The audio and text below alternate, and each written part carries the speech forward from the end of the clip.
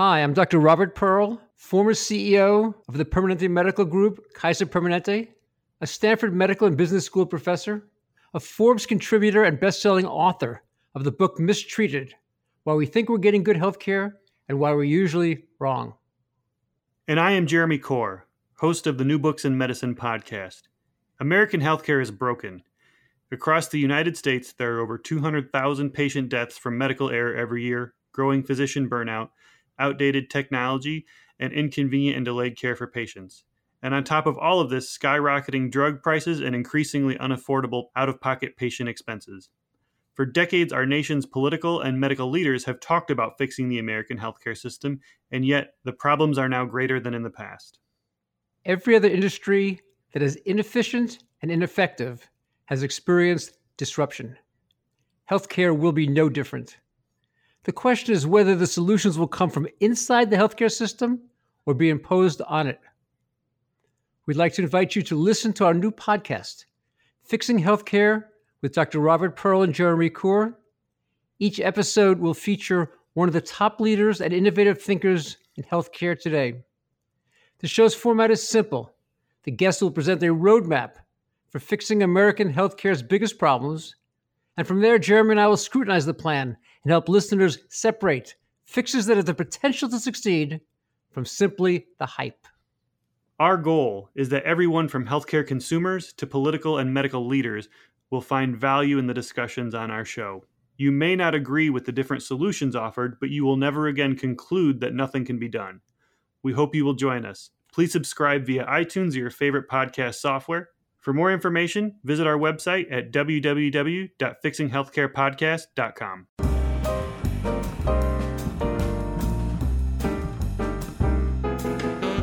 Hello, everyone, and welcome to the New Books in Medicine podcast. I am your host, Jeremy Corr. Today, we will be talking with Dr. Henry J. Przybylo. He is an associate professor of anesthesiology at Northwestern University School of Medicine and has performed anesthesia over 30,000 times throughout his career. He is here today to talk about his book, Counting Backwards, A Doctor's Notes in Anesthesia. This is a book I would highly recommend to anyone with even the slightest bit of curiosity about anesthesiology. Dr. Henry J. Przybylo, welcome to the show. Thank you. I appreciate your offer.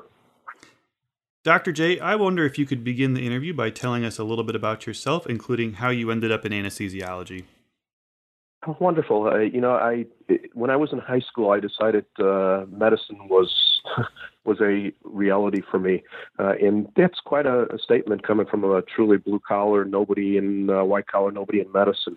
And so I decided to pursue medicine, and at the same time I got married, and that led to a bit of a conundrum in that I was going to go surgery, but shortly after entering surgery, for a couple of reasons, of which my family was one of them, I already had two children, I moved into anesthesia, and it seemed to fit all the needs for both myself and the family, and so I became an anesthesiologist. All right. Now, you mentioned a little bit of a Bruce Springsteen influence with your move into anesthesiology. Can you share that? When I was in medical school, I took an elective in anesthesia. They actually paid some money. At that time, they were trying to recruit people into it. I'm not sure why, because it seemed like it was pretty filled. But still, I took the elective in med school and entered anesthesia, and promptly, with the intention of spending that money on speakers, took that check, ran out to the stereo store, got a couple of nice, big, giant kick butt speakers, and in addition bought Bruce Springsteen's Born to Run. And boy, that apartment rumbled while I was playing with it. And insidiously, anesthesia kind of crept into my mind and my career. So I got to ask you, I hate to ask you such a tough question this early on in the show, but what was it like to crank up the volume on those speakers and rock out to the new Bruce Springsteen album? The only thing I had to worry about was how disturbing to the rest of the people in the apartment building I was. So, yeah, but it really didn't make a heck of a lot of consideration to me, and I just let it fly. That's awesome. Now, the name of the book, Counting Backwards, has a pretty clever meaning behind it. Can you explain that to our listeners? Well, counting counting backwards is something that you do with adults. In children, I talk about something a little bit different in the smells that they're having, and that it smells like piggies at the zoo. But for adults, you just say conventionally counting backwards. It tends to go back to the 40s was the first place that I actually saw it mentioned. And it was at the time when the medications that we used to induce anesthesia was an IV barbiturate, and you went off to sleep pretty quickly. So it was my thought, and there isn't any articles or anything out there to speak of that talked about counting backwards during the 40s and 50s, and that's how it came to be. Subsequently, after I wrote the book, I actually found one of the readers sent me a reference to counting backwards, actually going back to the early 1900s, but it was in a little bit different context, and I'm not sure that it actually stayed at that particular point in time. So it's probably mentioned first in the 1900s, early 1900s, but it seems to have come in when barbiturates came for inducing anesthesia. Out of curiosity, under your care, what's the furthest back anyone has been able to count? Oh, I mess with them. So I watch these people come in, and I can see that they're already working at counting backwards and this and that. And as soon as I say, okay, we're going to start counting backwards from 100, and they start counting. Wait, we're going to do it by 70s, by sevens. By sevens, and they never make it into the 80s, so that's just fine with me. That's fascinating. It's funny, the last time I had surgery a few years ago, I actually remember trying to see how long I could stay awake after I was given the anesthesia drugs. And the last thing I remember was trying to stay awake as long as I could, and that my arm was starting to get a little cold from the IV fluid. So clearly I didn't do that good of a job. It's rule number one of anesthesia: I always win. and that is yet to be disproven. So I can adjust it. I can put the medication in the IV before I even have people start counting. There's all kinds of things I can do. But the fact is, as soon as I say by sevens, they're so flummoxed. The patients never have an idea what to do. Children, on the other hand, it's a little more interesting because they go to sleep by mask. We frequently don't have IVs. They're more afraid of needles than they are of the mask. And so they breathe through the mask and go off to sleep by the mask. And that's going to be a little bit longer. And that's where I tend to, tell the piggy stories because the gas smells different. Mm-hmm. And piggies are one thing in the zoo is one thing that most of the kids understand. So they get the piggies and they get a few questions into piggies. How many piggies do you smell? How big are they? What are their colors? And that's about it for them before they drift off to sleep. Okay. In the book, you detail a bit about the history of anesthesia. Can you please tell us about its discovery, some of the milestones along the way, and some of the mysteries that still surround it to this day? Wonderful. The breathing gases was a late 1700s type thing when scientists were starting to able to differentiate the different gases. And one of the first ones that they differentiated in the anesthesia realm was nitrous oxide.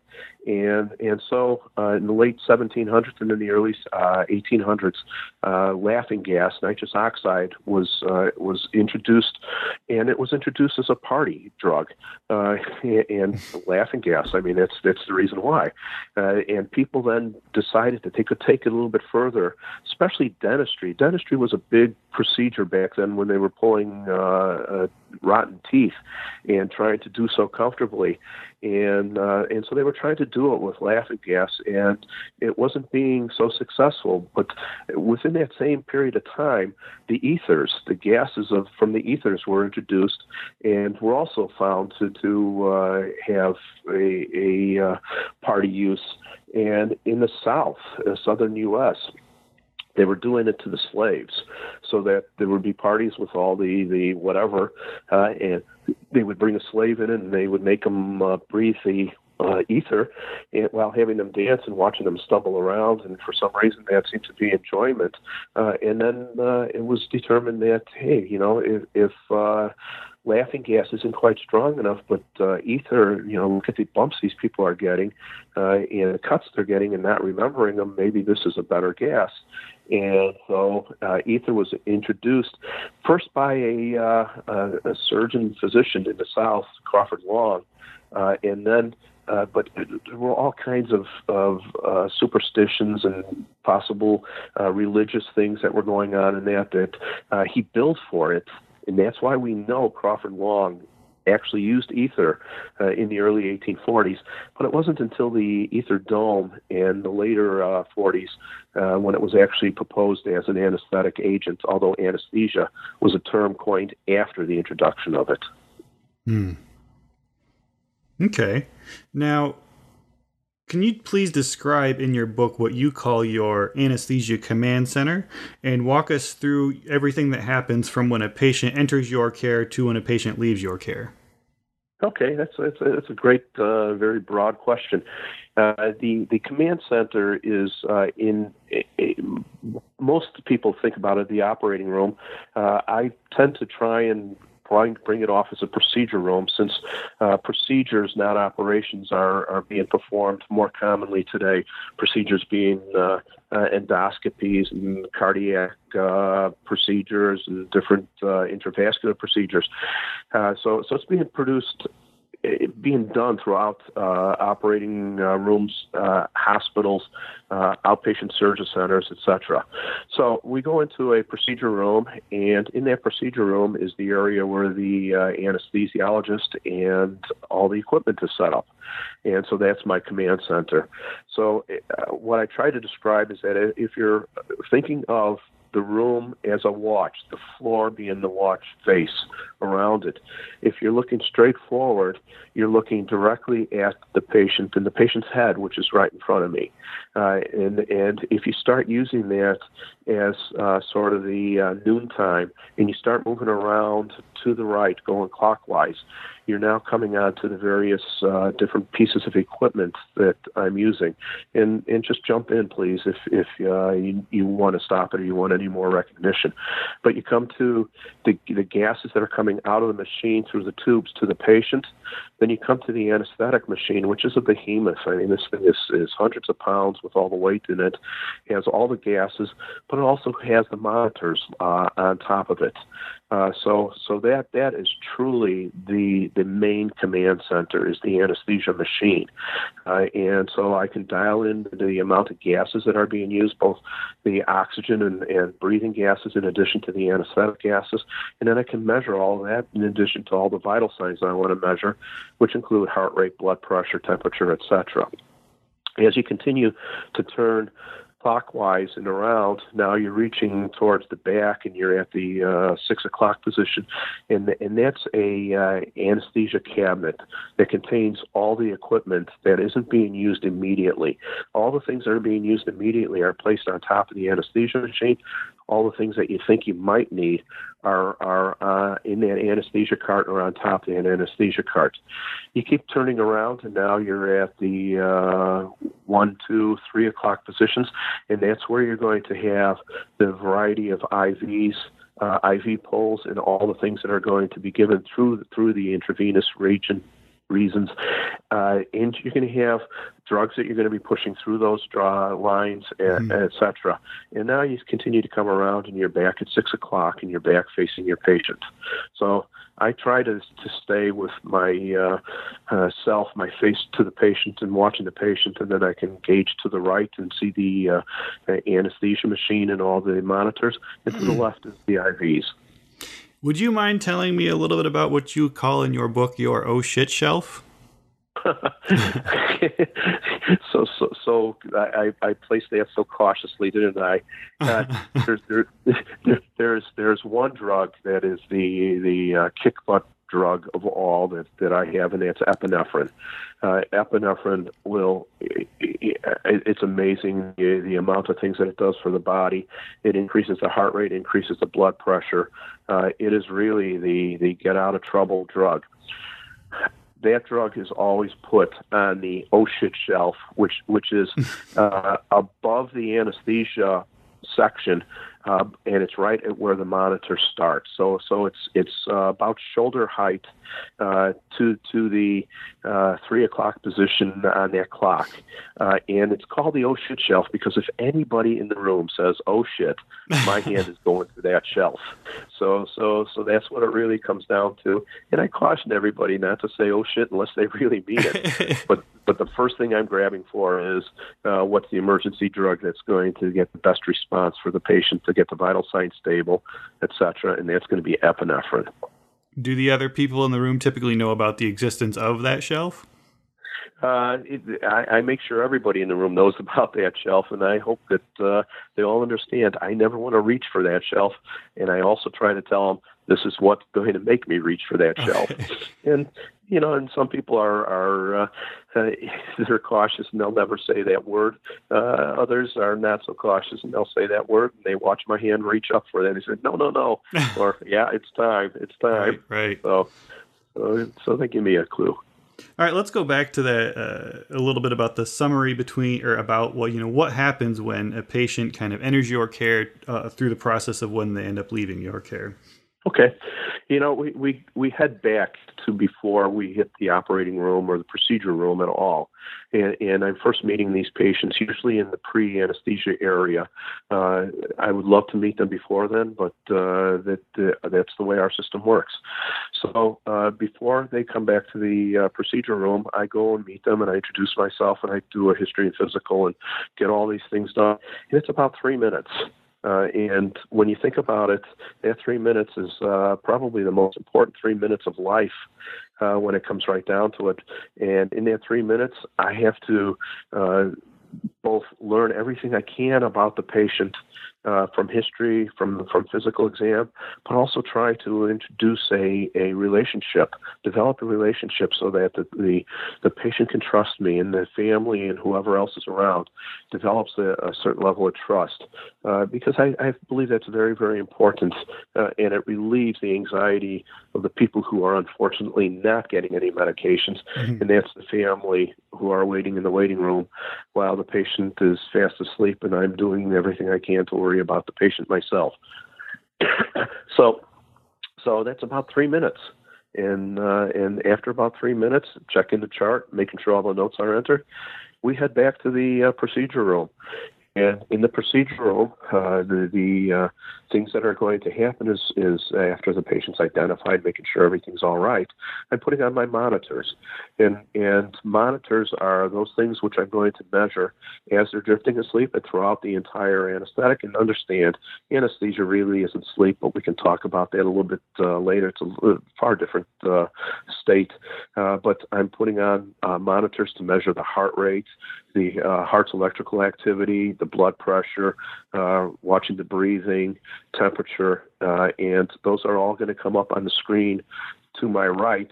And there's also some audible aspects to them, so I can hear the heart rate and I can hear the tone of how much oxygen is being delivered and received by the body.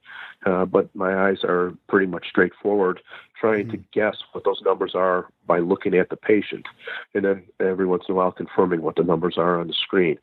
So once the patient is in the procedure room and all the monitors are placed and everything's identified, then we're ready to start the anesthetic procedure. And so for the older patient who's going to have an IV, it's going to be very, very quick, and that's what counting backwards comes in, because it's going to be the medications introduced through the IV, and those are very, very quick.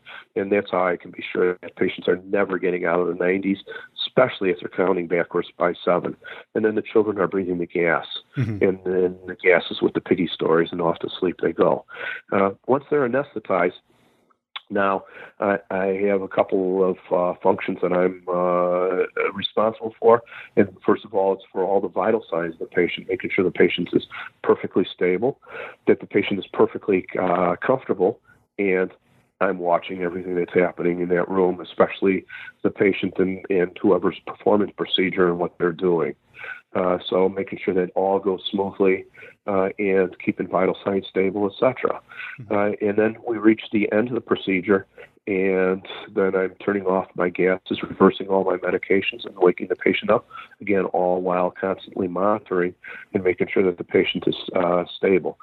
Now, let me tell you, that's a little bit easier said than done, because during a procedure, there are times when there's very little being done to the patient, and you have to be careful that you're not giving too much medication and impacting the vital signs too much. And on the other hand, there's times when there's a lot of stimulation going on, and so you want to make sure that the patient's adequately comfortable during that period. So it's not always a constant level of anesthesia that you're giving. It's a constant level necessary to perform the procedure at the safest possible state and the most comfortable state for the patient. So that's what's going on during that period of time. Okay. So the term anesthesia means without feeling, but that does not encompass all of the goals of your care. Can you explain what you call in your book the 5 A's? Okay. Anesthesia was a term coined shortly after the use of gas to provide a senseless patient, if you will. And so anesthesia meant without feeling, and it was exact for that particular point in time. And the stability of the vital signs and the various factors that impacted them wasn't well known. Subsequent to that, we started dissecting out what we needed to know. And so we came up with the 5 A's. Now, searching for the 5 A's in history is similar to searching for counting backwards and all the other parts of anesthesia, and it's just not well documented. But I presented the 5 A's, trying to replace the term anesthesia with different A's that impact it. And they include everything from anxiety, which is primarily an issue before the case, to amnesia, not remembering anything, analgesia, pain, areflexia, which has to do with vital signs and keeping everything stable, akinesia, meaning not moving. And they all use different medications if given separately. The gas is a beautiful thing. That gas covers everything. Covers all of those. It reduces the anxiety. It controls the heart rate, blood pressure. You can prevent movement if you're deep enough. It does everything beautifully. But there's times when the gas isn't possible or it isn't wise to use, and so we flip back to those 5 A's and then give the medications for each of those that reaches the point of safety and comfort for the patients. Okay, perfect. I hope that answers it appropriately for you. No, absolutely. As an anesthesiologist... If it doesn't, just ask, yeah, please. No, it's great. As an anesthesiologist, your knowledge must span all other specialties. Will you go into a bit of detail about how what you would do would be different for one procedure versus another? Hey, let's drop back a little bit first, and I will pose to you and to your listeners that anesthesia is possibly the one specialty in all of medicine that allows the least to be forgotten from medical school. The one thing that we don't delve into deeply is the actual pathology, meaning looking at the cells to figure out what's wrong and what's going to happen. But in terms of that, every step from all your basic sciences, pathology, anatomy, physiology, is involved with anesthesia, as are all the other things, basic sciences associated with it, from anatomy, physiology, pharmacology, pediatrics, internal medicine, surgery. You take virtually every part of medical school is involved in an anesthesiologist's care and the need to know, which is quite important. Mm-hmm. So I think that's a very, very significant thing about anesthesia. In terms of the specifics about what's happening, let's talk about a 20-year-old who went down a ski mountain and hit a rock and has torn a knee ligament. That's one of the easier ones because they're usually fairly healthy outside of it, so you don't have to worry as much about internal medicine about that. But you want to know about, you have a knee injury. Now, what do you need to anesthetize? What are those 5As is actually necessary? And so what I'm most concerned about, most is a little bit of an overstatement, but I am very concerned about the patient's comfort after the procedure. Anesthesia in itself is usually during the procedure itself, and you put the gas on, the patient goes under anesthesia, you do your procedure, you turn the gas off, and the patient's now out from anesthesia. But there's a whole lot of discomfort that needs to be considered, and stable vital signs. And so the discomfort we can talk about in terms of regional anesthesia, blocking nerves, blocking the spine, and not needing as deep of an anesthetic, gas anesthetic. The patient doesn't have to be so deep that the vital signs are a concern. And sometimes even memory isn't a big issue. The patient doesn't want memory loss. They want to be awake during the procedure. And so you're giving pain relief, you're giving stability to vital signs, you're making sure they're not moving while they're still understanding. So you break those 5As down into what you need, and on this 20-year-old for a knee procedure, it can become very, very interesting, intriguing on what you do and how you reach it. On the other hand, you have a 65, 70-year-old with a heart attack coming in and needing some cardiac procedure, and you're eliminating the ability to be awake, and you're just having them go off to sleep. And so that they're amnestic, they're not remembering anything, they're not anxious. But now you have to worry about how deep you're getting them in terms of the heart working, because the heart's malfunctioning. And so it's each patient presents a different quandary, and you're going to adjust those 5As to the specific case and hopefully continue the pain relief as necessary after the procedure. Okay. You say that in your anesthesiologist dreams, you dream of railroad tracks. Can you explain what that means? Yeah, we're recording vital signs the entire time. And if you think about railroad tracks that are straight and narrow and going right down from where you are off to the horizon, if you think of that being an anesthetic record, it's a piece of paper. It's recording all these vital signs. And instead of them jumping up and down and curving all over the place, you want them nice and parallel and straight across that page. And so those are kind of like railroad tracks running across your page, but you don't want the curves. You want them nice and straight so that the heart rate, the blood pressures, the breathing, the oxygenation, everything stays nice and stable across. So it looks like a railroad track going straight across the anesthesia record. It's a nice, stable patient. What was your most difficult case? Oh God, there's so many of them, and every time a person asks me this, I'm probably thinking of a different case. One of the cases that I think about is actually a case that was done in interventional radiology, and it was a patient who was thought to have a hepatic liver problem, and was possibly bleeding because blood was backing up in the liver and not flowing well through it, and then all the problems associated with a liver that's not functioning, which includes the clotting mechanisms of the blood and not functioning right. And as we're doing the case, the blood was just flying out of the patient's mouth, and it was coming from the stomach.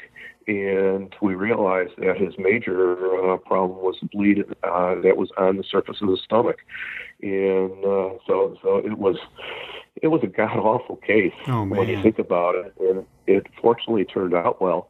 But it was a lot that not only was I charged with trying to keep the patient stable, I had the problem with the blood coming out of the mouth, and what I was going to do to try and stop that, or at least get it out of my way so I could breathe adequately for the patient and not have this mess going on.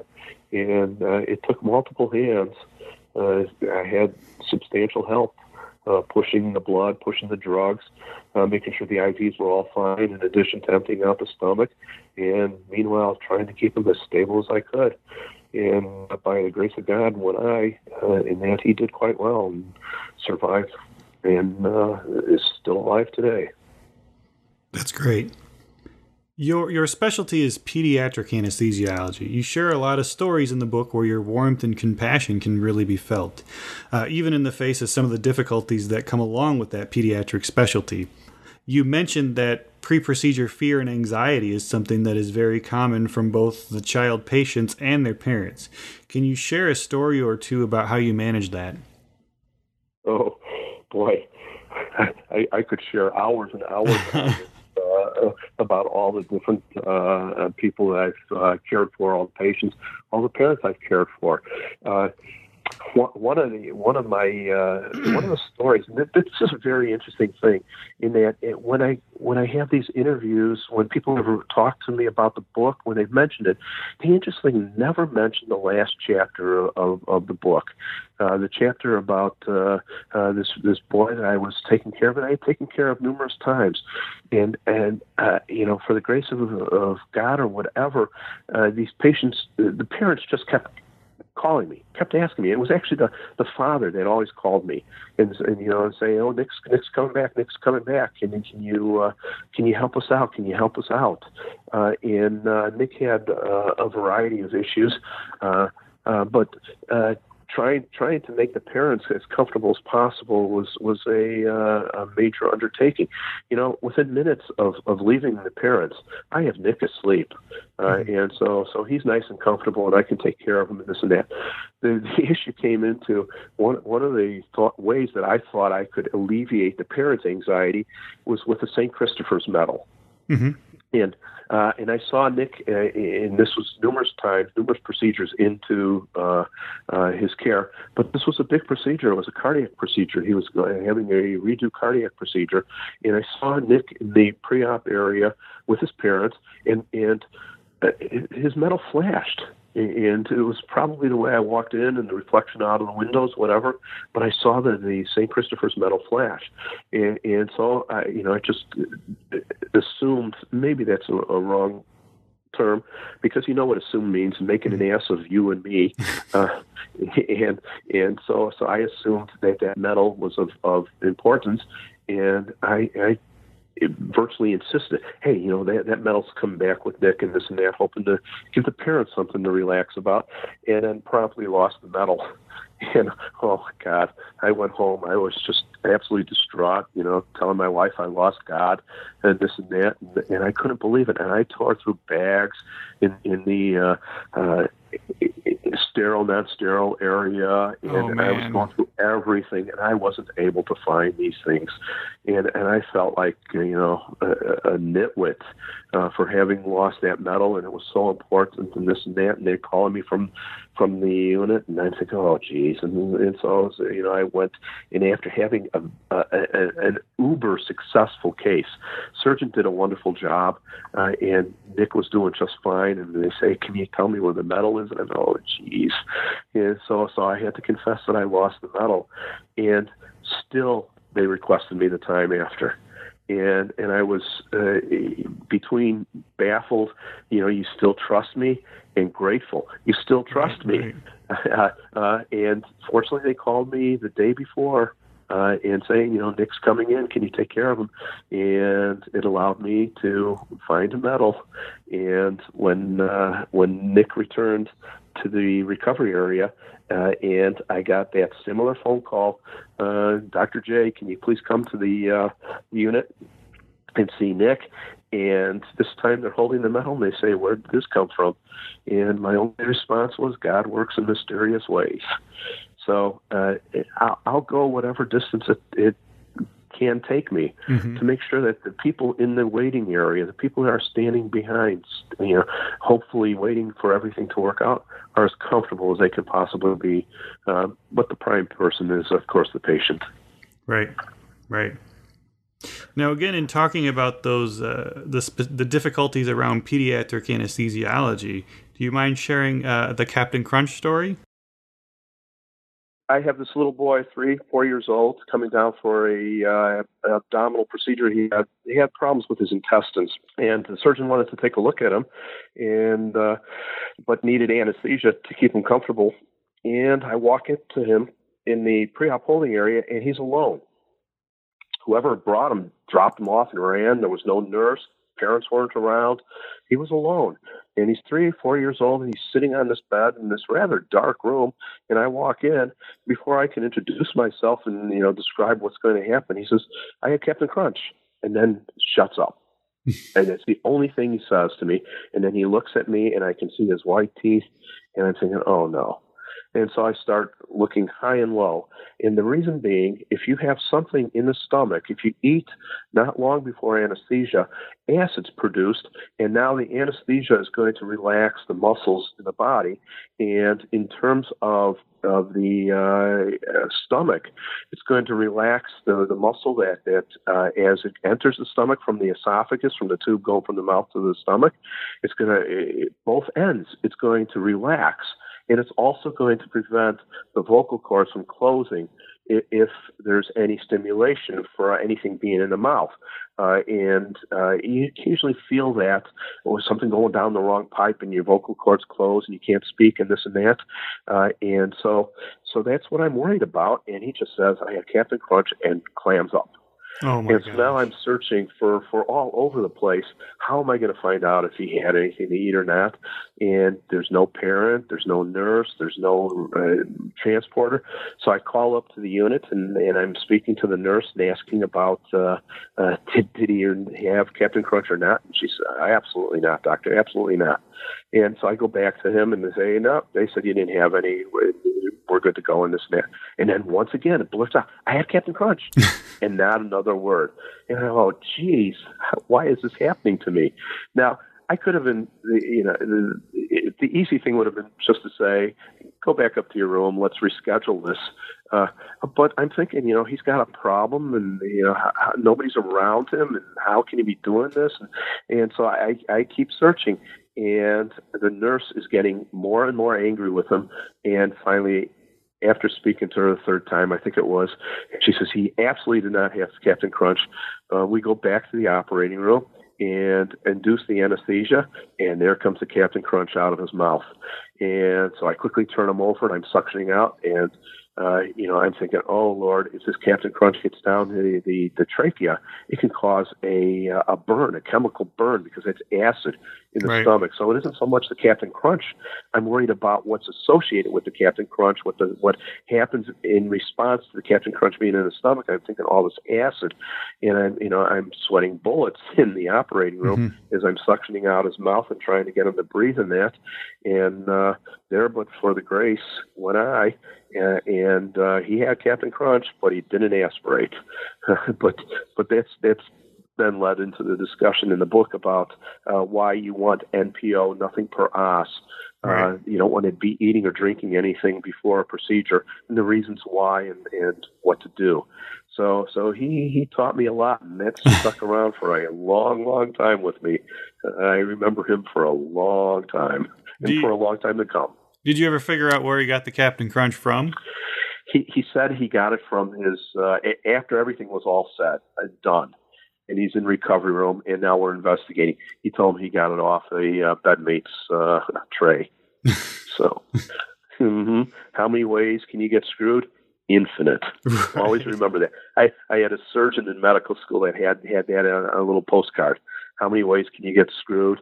And then the opposite, he'd flip it over, and the opposite was the infinite sign, the two circles joined. So, and that's all I could think of. So, oh, geez, how many ways? Infinite, of course. Mm. Now, in the book, you state that you've worked with a wide variety of patients, everything from the smallest of micropreemies to morbidly obese teenagers. There was one patient you had, however, that wasn't even human. Would you mind sharing that story with us?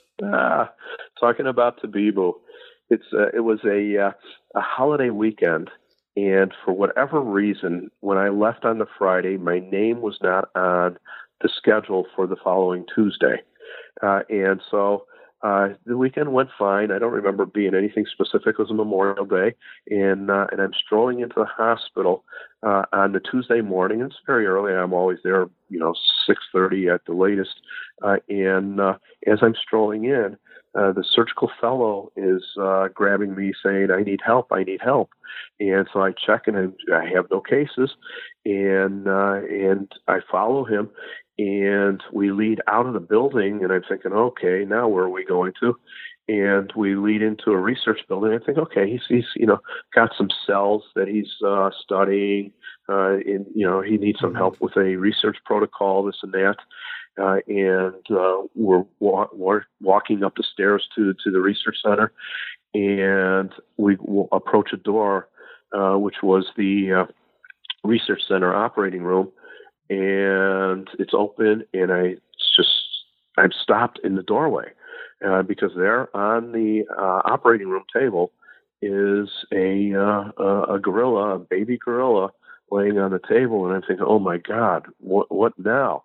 And so it's between the thought of, here's this most incredible animal that you can never ever get close to, and the animal. And soon to find out, a young female little girl gorilla is having some real issues, and so you jump out of that mode for, oh my God, I got a great ape and a gorilla I'm taking care of, to got to get this done, got to get this done, got to get this done, and she was in deep doo-doo. It turned out she had a bowel procedure done at the beginning of the weekend by a partner of mine, and they had found that she had an infection that had eaten a hole in her intestines and had closed that up. But they listened to the zoo vet, and if you think about a zoo vet, it's the family practitioner of medicine. They care for wide variety of things, except in their case, a wide variety of different animal species, in addition to all the issues that go on. And so instead of thinking about this one particular animal, they were thinking about the wide variety and say, okay, yes, you're right, this animal should go back to the zoo. And not understanding that this animal couldn't eat or drink. And now it's a couple days later, and this animal's in deep shock from not being able to have anything to eat or drink, and no IV because she's being a little rambunctious, and now she's nearing the end of life. So it was a shocking time. But again, you have to kick into caring first, right, and then all the compassion and everything after. So it dropped right into my let's care for this animal, my patient, and let's make sure that this animal is as stable as can be, and starting an IV, developing an airway, and getting her as stable as can be, controlling everything as possible, and meaning breathing for her, watching her heart rate, giving her medications to support her heart rate, giving her medications and fluids to improve her status. And it was a hairy few days. In the meantime, as we're caring for her, the zoo vet comes up to us a day or so later and says, it's time to call it. Mm-hmm. And the fellow and I, it was absolutely in unison. I remember it so vividly that we just spoke like we were one voice, but they were coming out of two different people and saying, sorry, you had your chance. Now she's ours. We'll get her back to you when we feel she's stable, but you're out of the decision loop. And with that, the zoo vet actually kind of melted and understood that care was no longer her issue, and cost, we would worry about that later. But right now, we're only issued about the health of the great ape and Tabibu. And so we took as best a care possible, and it took about 4 days, 3 to 4 days, and Tabibu woke up. So we did something right and corrected everything we could. And when she woke up, she was full of vigor at this point. But we kept her in the research center for an extra day or two just to make sure she was doing fine. And we moved her off the operating table, pulled out the endotracheal tube that was doing the breathing for her, and then took off the IVs that she had and set her into a room that had some nice covers, but not a whole lot else, so that she couldn't get into any trouble. And fed her, and she started to feed. More importantly, she started to drink, Right. And we sent her back to the zoo. What's most important about this, or most interesting about this, is that a month or two later, the zoo had a party for all the people that were involved in Tabibu's care, and so my whole family went down to the zoo, and they were all excited, this and that. But Tabibu was in her great ape habitat. And everything was happening outside, and they had the polar bear keepers, and they were feeding the polar bears, and it was a wonderful time for everybody. And I just grabbed one of the zookeepers and I said, I got to go see Tabibu. And so we slipped into the back of the building, and Tabibu was in her cage in her setting, but we were just a couple feet away through a window. And I was watching Tabibu eat, and it was just a very special moment for me. And that was the last time I got to see Tabibu, because she actually then was sent off to another zoo in some animal exchange, and she wound up in Columbus. And I knew she was in Columbus, but kind of time goes by, and Right. and after I wrote the chapter for the book, I looked her up again, and lo and behold, Tabibu not only went to this other zoo, but she thrived at the other zoo. And I thought she was sterile. I thought she could not get pregnant. I thought the procedure had taken that away from her. Lo and behold, Tabibu had a little baby, a little great ape, a little boy, and they named the boy JJ. And I thought, oh, this is so magnificent. Not only does she have a little boy, she's alive, she's thriving, but they named the boy after me. Of course, they didn't understand that. They have no idea who I am. But there's a little JJ great ape in the Columbus Zoo who's the offspring of Tabibu, and I'm proud to say that at least in part it's due to the care that I gave. That's such an amazing story. I'm gonna have to definitely look up photos of her online and her little baby. Yes, yeah, I would recommend that highly. In the book, it is very clear that you are a confident perfectionist and one that is very self-aware and hard on yourself when you make what you have perceived to be an error. There was one time, though, where you felt that you had made a major error with a patient, but the patient's mother credits you with saving her daughter's life. Can you please share that story with us? Yeah, yes. This, this. I had a phone call. I don't remember if I was on call that night or if the person at the front desk just recognized I was around and shuffled a call off to me or whatever. But I got a call about a child who had a respiratory tract infection or thought to have a respiratory tract infection, and what should be done. And so my policy has always been that if you can optimize the patient before you give them an anesthetic, you have the best chances of having an outcome, the least amount of complications as a result of that. And so I looked up the child and I said, okay, this is what the story is. Let's hold for 2 weeks, and if they're not better in 2 weeks, bring them in. I'll evaluate. I reserve the right to cancel the case if I think it's in the best. However, bring the patient in and let me see them directly. And the 2 weeks go by, and I dropped that patient. I mean, the patient just went out of my mind as I was caring for other patients, and so the patient shows up. And I listen, and I'm not connecting the original phone call to this, but I'm told the patient may have had a cold and this and that, and I take a look at the patient, but I let my resident do the physical exam. And so I'm just looking at the patient and say, okay, it's time to get this done. And the patient was having a combination of procedures done, and and while we're doing the procedures, the oxygen level keeps dropping on the patient. And I'm not initially connecting it to the phone call and everything that's going on. And I'm thinking, oh geez, what did we get into here? And so I stabilize the patient as best as possible, and then I order an X-ray and take the patient to the recovery area.